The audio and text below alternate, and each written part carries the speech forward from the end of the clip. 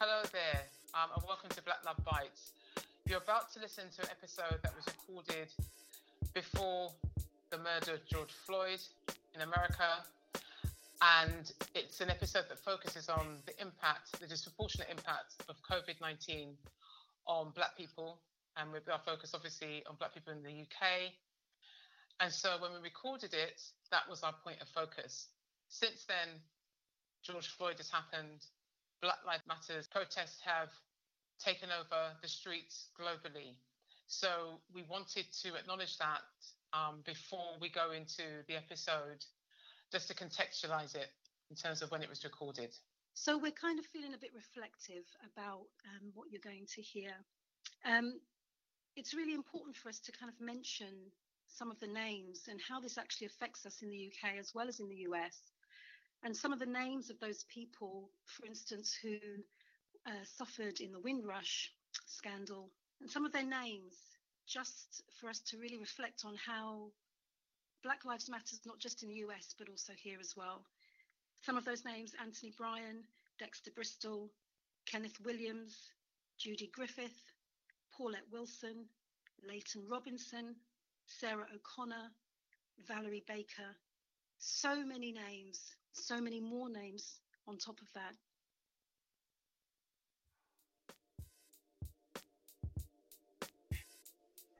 Hello and welcome to this special episode of Black Love Bytes with me, Joy Francis.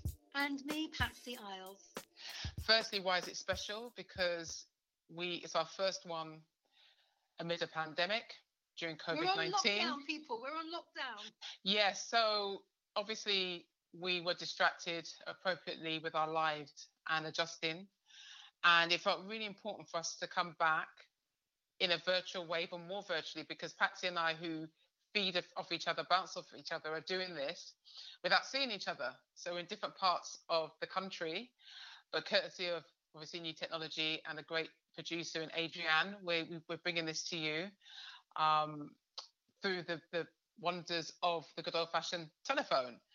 So we decided that it was time, with all the messaging, not all positive, some transformative, loss, grief that's been happening, and particularly the disproportionate impact on Black people, they felt really important to have a podcast on Black love during COVID-19. So that's what we're going to be looking at today. And we'll have other episodes that looking at different aspects. And we'll talk a bit more about that later on. But Patsy, yes. I just want to hand over to you in terms of, why this is important. Yeah, it's important, I guess, because I think you mentioned, this kind of the idea about it affecting us as people disproportionately, but more than that, I think that because of what's happening, there's this idea of this fear really that is rippling through.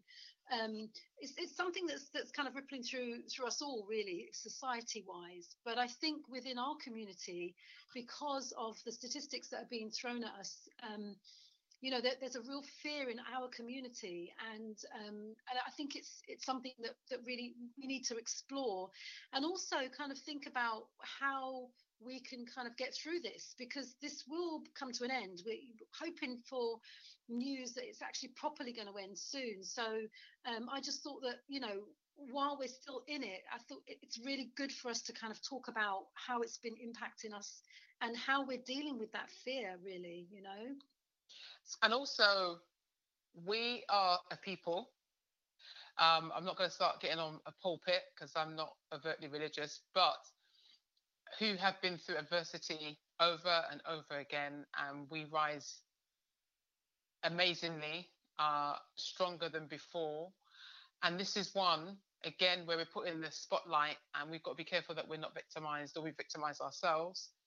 And to see how we're moving beyond the fear, because I think that we coexist with fear, and we have an opportunity to share how we're coping, what we're doing, what is making us smile, how we're getting through loss, how we're getting through not having physical contact. Absolutely. And sharing what we actually are doing, what's coming up for us. And also, what are you tapping into? Are you finding new skills? Are you cooking more? And let's be honest, the answer is yes. I mean, everyone we've spoken to, including myself, we are cooking more. Absolutely. Or in my parents' case, my mother was having, I say my mum because even though I do have a dad, my mum seems to have an ability, even in lockdown, to charm people. She had her church send her their food, my retired chef cousin bringing her food. She was unwell, not to do with COVID, thankfully, but she did have a chest infection, and my mother is never ill. I mean, we're telling, not even a cold. That must have been so worrying, actually. It was, because it was around 2 or 3 weeks into lockdown, and she just sounded rough. But again, about services and availability and great people in the medical profession, her GP dealt with it,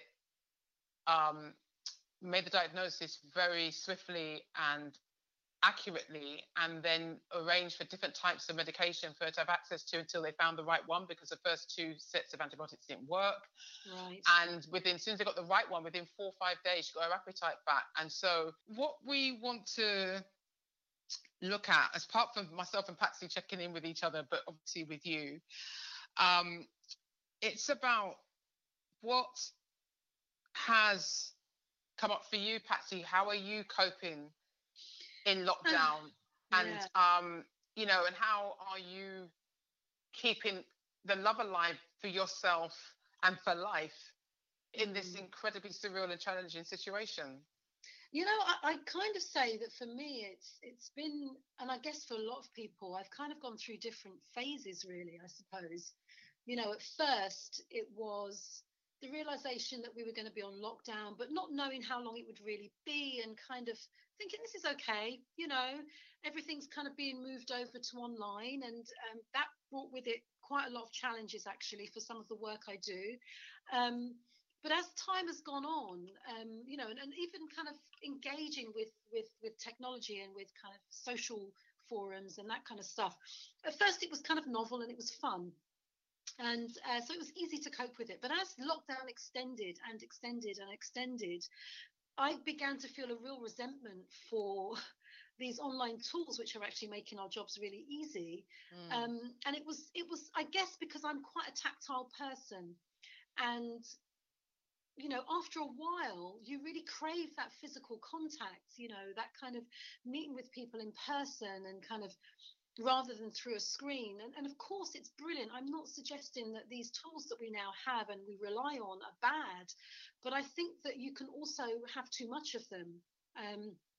And for me, my day job, one of the things I do a lot of is I do a lot of media training, and with that, you're in a room with people, and you can kind of adjust and bounce off of, things like body language and expression and gesture, which is kind of lost online. So those were challenges. But personally, I think a big challenge for me was avoiding the negativity. There's so much negativity, so much conspiracy theory about COVID, and I mean, the big one was the 5G thing. I don't know whether they're real. None of us know, and in fact, we probably wouldn't even ever know, or if we do, it's going to be 30 years time. But right now, I don't need it, and so it was making the decision to step away from things, step away from the news. It was so easy to keep a tally of the people that were dying without realizing that at first they weren't telling you how many people were surviving. Focusing on the negative rather than on the positive. And of course, it's awful that anyone has had to die. But when you keep hearing that, that's really playing on your fear, The thing is, it's what you choose to lead on. Because when you think initially, what people, I think, would have been beneficial for people to see is what percentage were actually not just contracting the virus, but surviving. Absolutely. As a result of that. Also, people wanted to know the symptoms, wanted to know how to recover, and hear stories of how, because no two people's stories are the same. Yeah. And also what asymptomatic means, what that would look like. So I think that it was confusing for people at the beginning. And I think for you not to have the right information, but the only thing that you were being told was accurate, was you die from this. and this is how many die every day. It's almost like this tally every time you look. And I think for myself, I had to negotiate, and particularly that some of my projects are dealing with the front line of this, particularly around mental health, and having to be solution focused and think about what can we do, and how can we acknowledge it but not allow it to dominate you in a way where it paralyzes you, and for you to still hold on to being positive in a way that's not dismissive of the reality. Absolutely. So all that has been, and also owning how you feel about it, because a lot of the time you're being positive. Like I'd go, think constructively, look, this is the sort of stuff I need to do. My priority at the first, when everything is pre-lockdown, was around my family, my team, obviously myself, and making sure that there was no hysteria necessarily. And also I think it took a while for the reality to actually sink in. Because I think when you're busy, because I think a lot of people, obviously people have been furloughed, been sat, especially if they're on 0-hour contracts and everything else. So everyone's reaction was varied, as it inevitably will be, because we're all living different lives. And what this has done is made us live sort of similar lives in a way, because we're all having to consider the similar things. We all have to keep, social distancing in mind. Not everyone's respecting that. We have to shop in a particular way. So it is weird how we're interconnected through, on paper, something that's devastating, but yet also transformative. And also there is the quiz nights and the cook nights and the dance-offs, which I've been part of, dance challenges. We did the hip-hop one. And with various ages from 40 to 62, and I'm not going to tell you what the outcome was, but it was pretty cool. And an appreciation of, in my case, having flowers when possible to get them, going for the walks, appreciating my home, knowing that I'm privileged and lucky to have not just a roof over my head, that I can go shopping, I can choose to work from home, and it is about choices. Definitely. I mean, I would have to add to that, because one of the things that I have found truly amazing is just being out in nature. And I go out every morning because I really need to kind of do something physical before I can sit down and work, and it's either a jog or it's a walk. And when it's a walk, there's some woods very near to where I'm living, and it's just this appreciation of nature, and actually seeing nature and how, because we're not so active in the world, what that's doing to the natural world. It's really quite amazing, and it reminds you of the beauty in the world, and the fact that things are continuing to grow. And there's a river very near to where I am, and I was walking the other day, and there were just an abundance of fish. I've never seen so many fish in this river. This river is a shallow little river, trust me. I don't even know how them fish were swimming inside there. There's so little water in there. But trust me, there were so many fishes in there. So it's just that kind of appreciation of the simple things, which actually we take for granted, I think. And it's not something that I'd realized before, that I took these things for granted, but it's because everything has had to stop and slow right down that you begin to see the beauty in the world around you. We're able to be a bit more mindful about the things that we do every day, and because we have time to be mindful, we can really focus on the moment, because you know what, we don't know what's happening tomorrow. So all we have is the moment to focus on. All really great mindfulness techniques that really help with mental health. So I think for me that's been a very, very big positive, reconnecting with that kind of natural world. I grew up in quite a rural area, and so it's kind of been a revelation for me.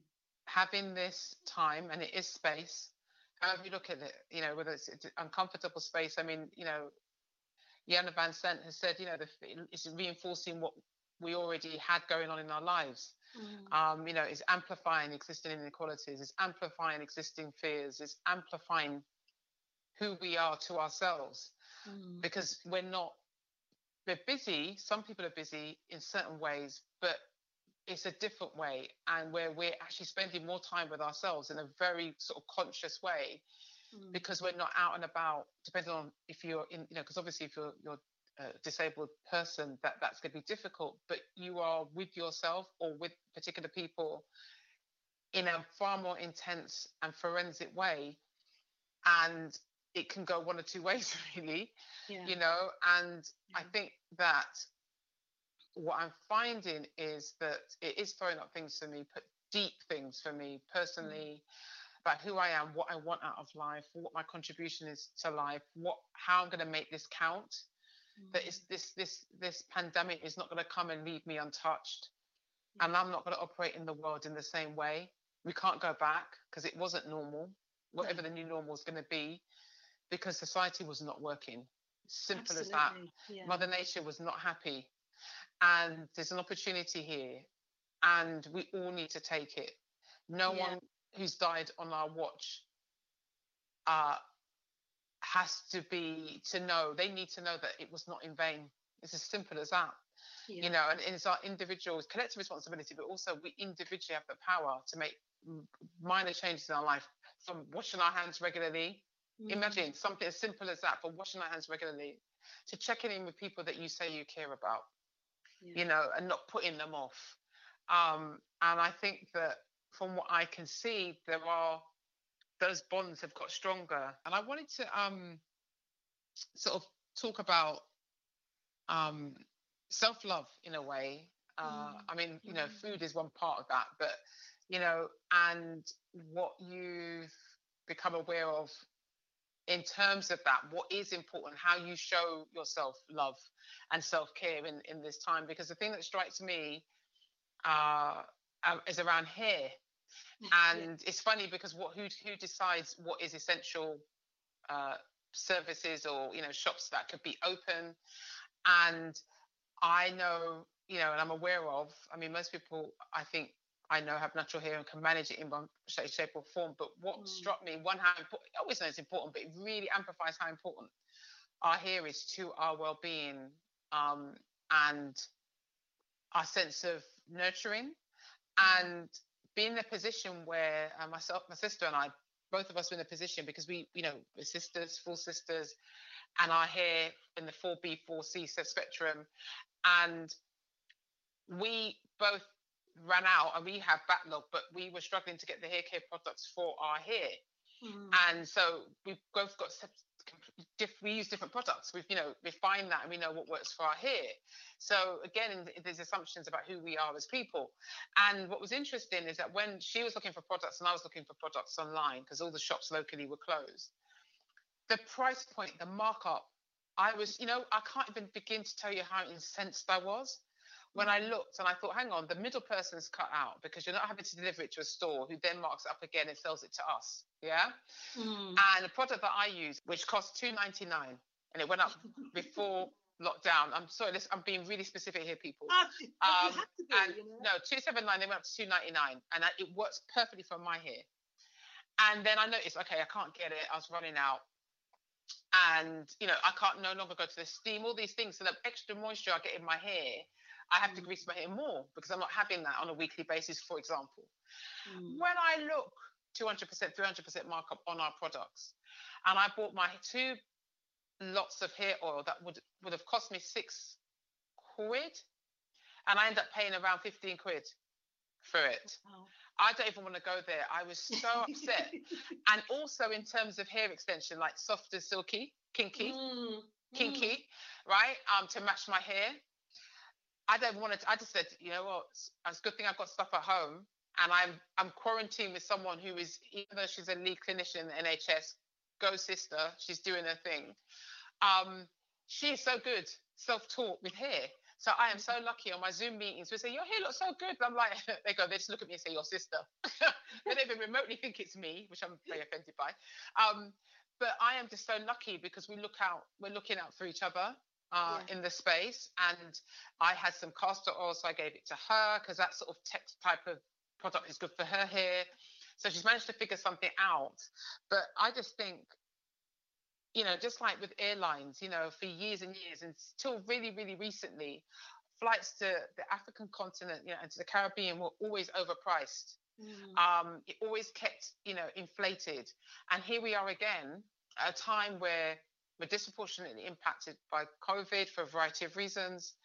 And then here we are again, wanting to just, around me in terms of self-care, and I'm having to pay through the nose for it. Yeah. And there's no, and we're all in this together, really. Yeah.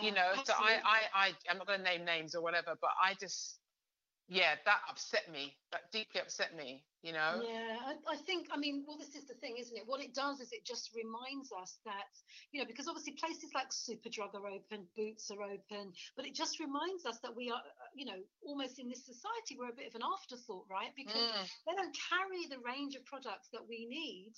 And we have, there's so many products that we can buy for our hair based on our skin, by the way, as well. Yes, absolutely. And our skin, I've literally just run out of my facial oil, which I'm kind of now getting a bit kind of antsy about, but I'm kind of hoping that things will kind of pan out, and even online I can't get it. So it is this thing where it's almost a reminder of our place here, and it's quite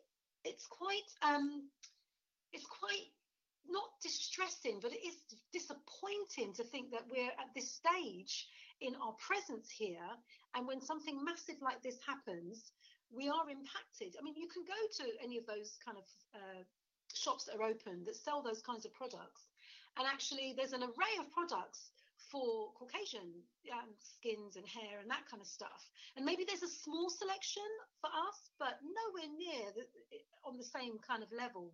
So it is kind of a reminder. For me, I guess the thing that I've that has become increasingly what I've become increasingly concerned about is the way that this statistic is being rolled out, and this statistic about how many of our people are actually victims of this. And of course, we know this is really happening here because we see the faces. I remember when they first started talking about those really brave NHS workers that had either returned from retirement or were just workers within the NHS. And how many of them were Black people? The first five, yeah, and consultants, the Asian and African and Caribbean nurses and consultants. And the thing is, what I started to think about was actually, okay, so we know this is happening here. We know this is also happening in America. And so these are both classed as the Western world, right? And then you go to places, or you hear about Africa and you hear about the Caribbean, and this isn't happening in those places. So whatever it is happening is specific to America and England, and it could be down to testing. It could be just that we're testing more. Or not, it's not even testing because people are dying. So what is it? What is it about us being here that is different from us being in the Caribbean or in Africa? And so what I kind of, it makes me think is yet again, it's almost like everything that is being kind of rolled out and kind of reiterated. It worries me that actually we arm the wrong people with this information, because there was that story, wasn't there, last week of that poor, I think she worked for London Underground. Oh, yeah, it's a few weeks, and there's been another one in the last 4 days, but right. Belly Mujinga, 47, yeah. who worked as for the Underground. She worked at the concourse of Victoria Station, so exactly. for the rail, Network Rail. What worries me about this kind of, and we know it's happening, we know it's real, but what it does when they keep talking about it is it really arms the wrong people, and I guess that's my concern, because when we do start to get back out there and everything, we don't know what this will mean, for people who are carrying the virus, and those kinds of things, I guess, concern me about what's been happening under lockdown. Because the thing is, when you think about the difference between the examples you've given, and basically Black-led countries, is it's everything through a colonial lens. The systems systems approach that has inherent structural racism, systemic racism, pre-existing inequalities. So, all the things that are then, like I said, as a result of COVID, is amplified. Absolutely. And so what it does is amplifying the way we're treated. I mean, if you've seen America, and the fact that how many people who don't access services because of their poor experience of the services. So, so some may not make contact, which is common. Differential ways of treatment, we're treated in these situations. Yeah. So what I think the narrative is starting to shift, of course, through things like the Ubele initiative, and like Charity So White, showing that this is happening. It's building on pre-existing problems, pre-existing inequalities. So if you didn't have a level playing field, of course it's going to be disproportionate in terms of impact, because we were already at a disadvantage before COVID and this pandemic happened. And so, of course, everything's going to accelerate and amplify. And it's, again, an opportunity to learn. And what astounds me is that they're not actually, they weren't collecting data based on ethnicity. Absolutely. Yeah. So even though we know it's disproportionate, it's still inaccurate. And so all that, and the fact that on death certificates, there's no ethnicity is not listed on death certificates.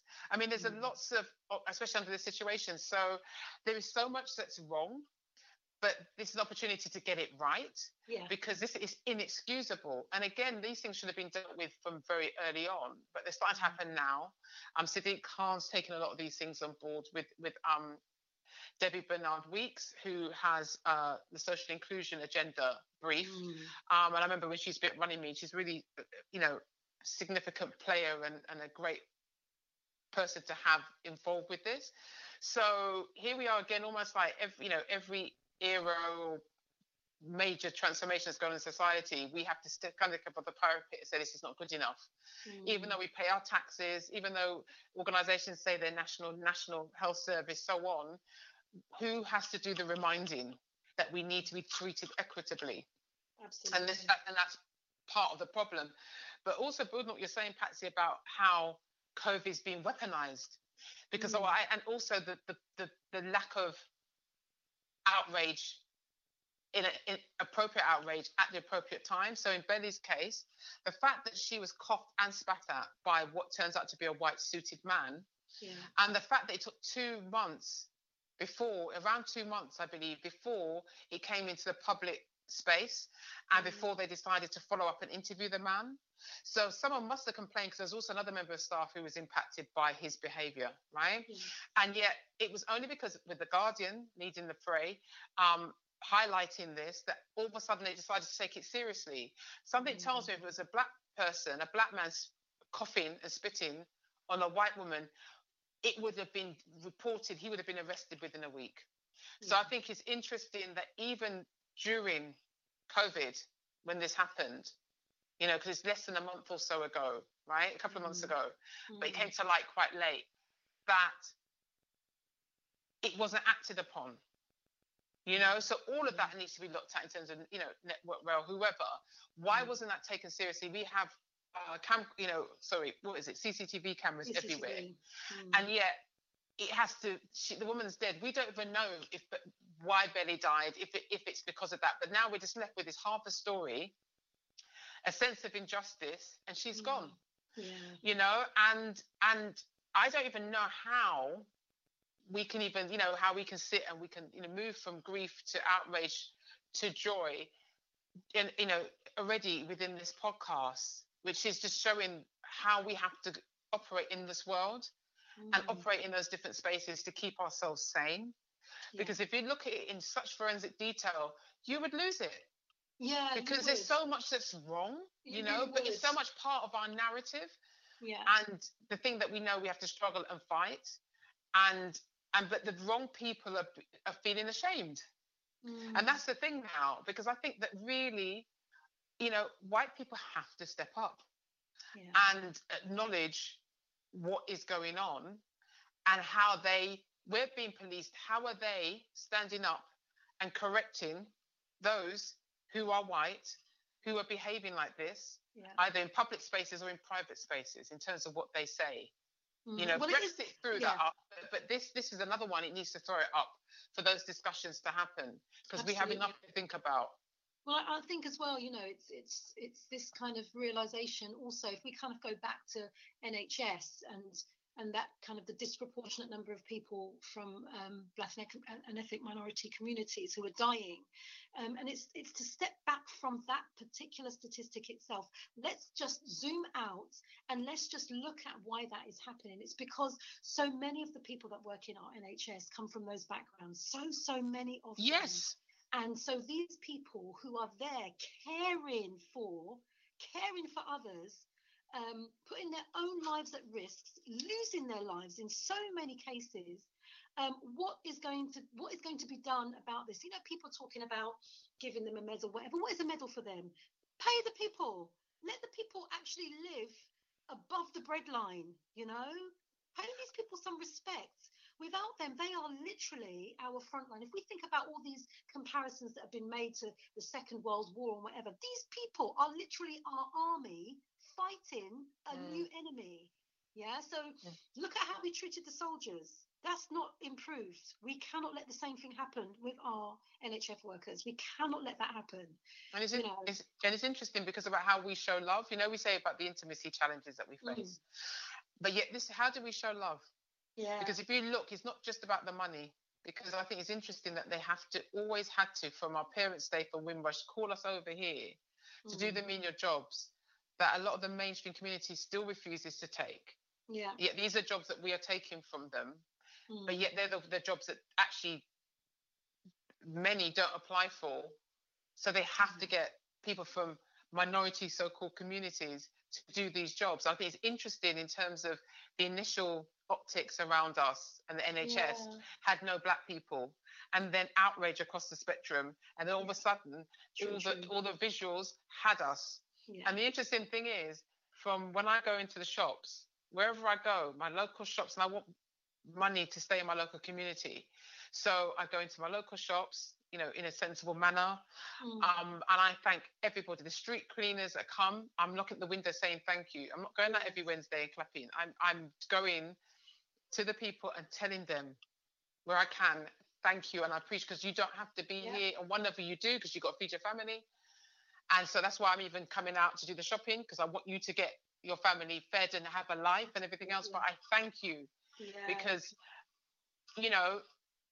you would most certainly rather than one woman. She was quite upset, and this is before they put up in the supermarket, they put up the shields. And I was talking to her and how tough she was finding it, and how she'd rather not be there. And and I thought, if anyone ever say to me, I'm taking too long in this queue, it's me and them, because this woman needs me and my time at this moment. Absolutely. This is about human exchange. And even when I'm on the street and I see people, but especially Black people, I see young Black men, and I will we're passing each other, and I say, how are you doing?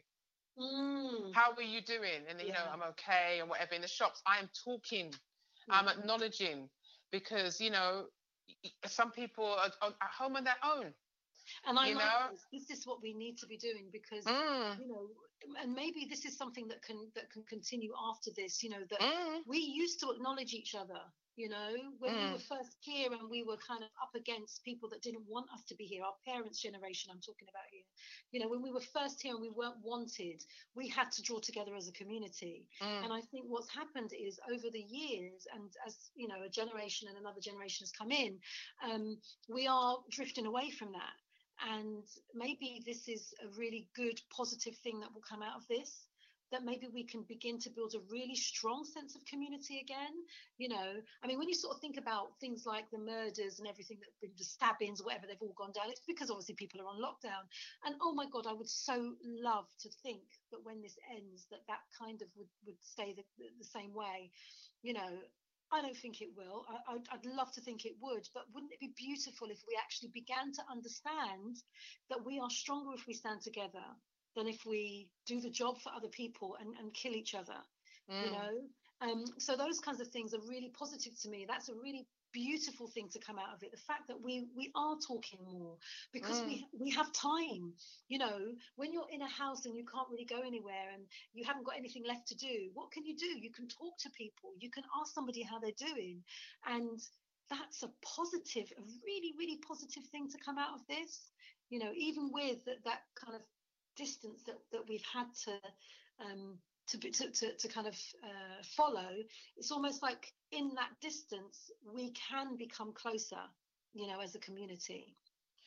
Well, look, as is the way, almost I feel like we're starting Black Love Bites again. And when we first started, we were looking at relationships and dating, and we said we could talk about this forever. And I feel, you know, this is what we're going to definitely revisit, because it's not over, but this is just us two, you know, Patsy and I discussing this, and we really want your thoughts and your stories, and there's going to be a variety of ways in which we're going to sort of invite people to do that, because we're definitely going to be back looking at, and actually possibly doing 2 podcasts a month rather than the usual monthly one, because we want to hear real voices and real people talking about what's working for them.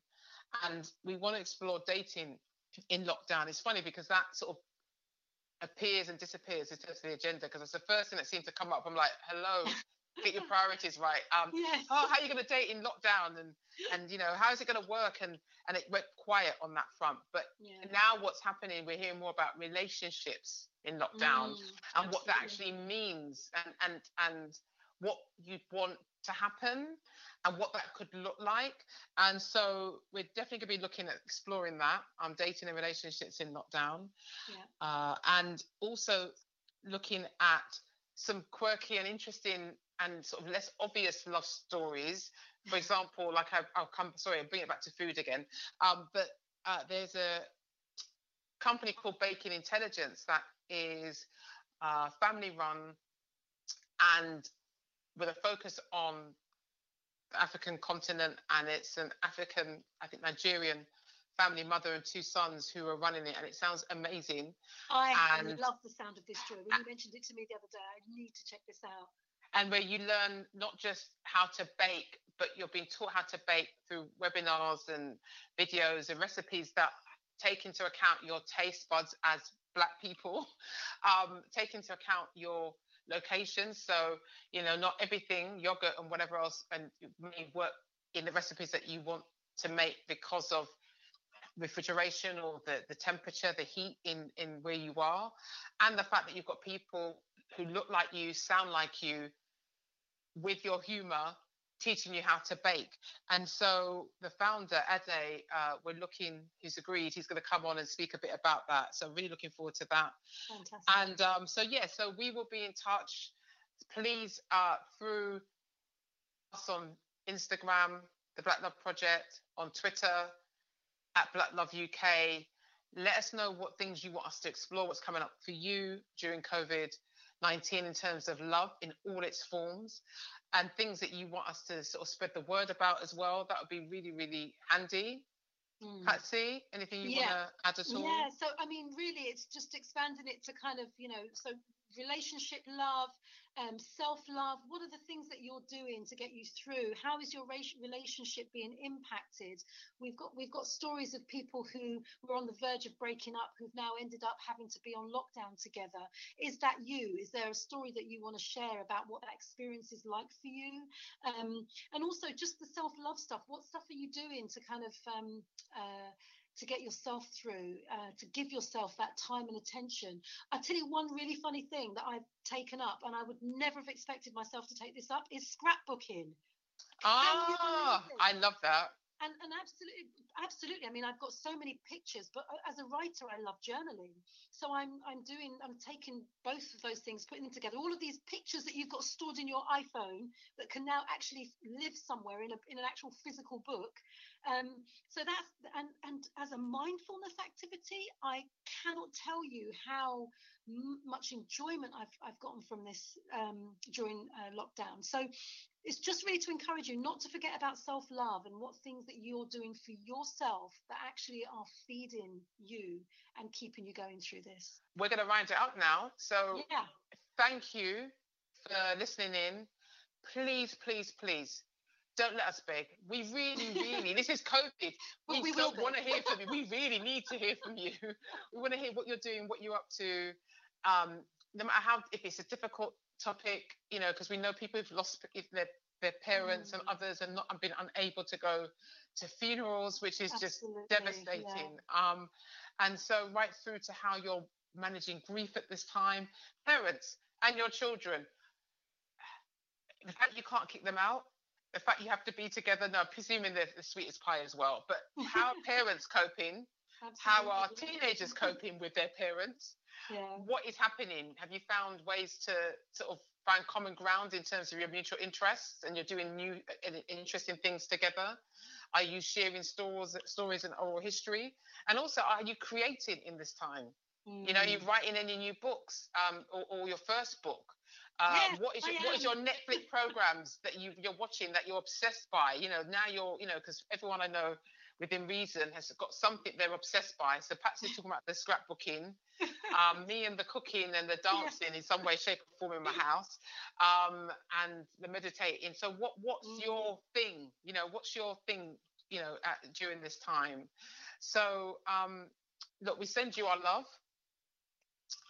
you know, and thank you for taking time for listening to us rattle on at this incredibly challenging time. But like I say, you know, we will keep rattling on until we hear from you. All right? Absolutely. Because and please, this is as much your forum as it is ours. So we really do want to hear from you, and whatever it is that you want to contribute, whether it's a note, whether you actually want to speak to us about something, you know, get in touch by any of those methods that Joy's already mentioned. So, you know, it's goodbye from me. And it's goodbye from me until the next time. Stay safe.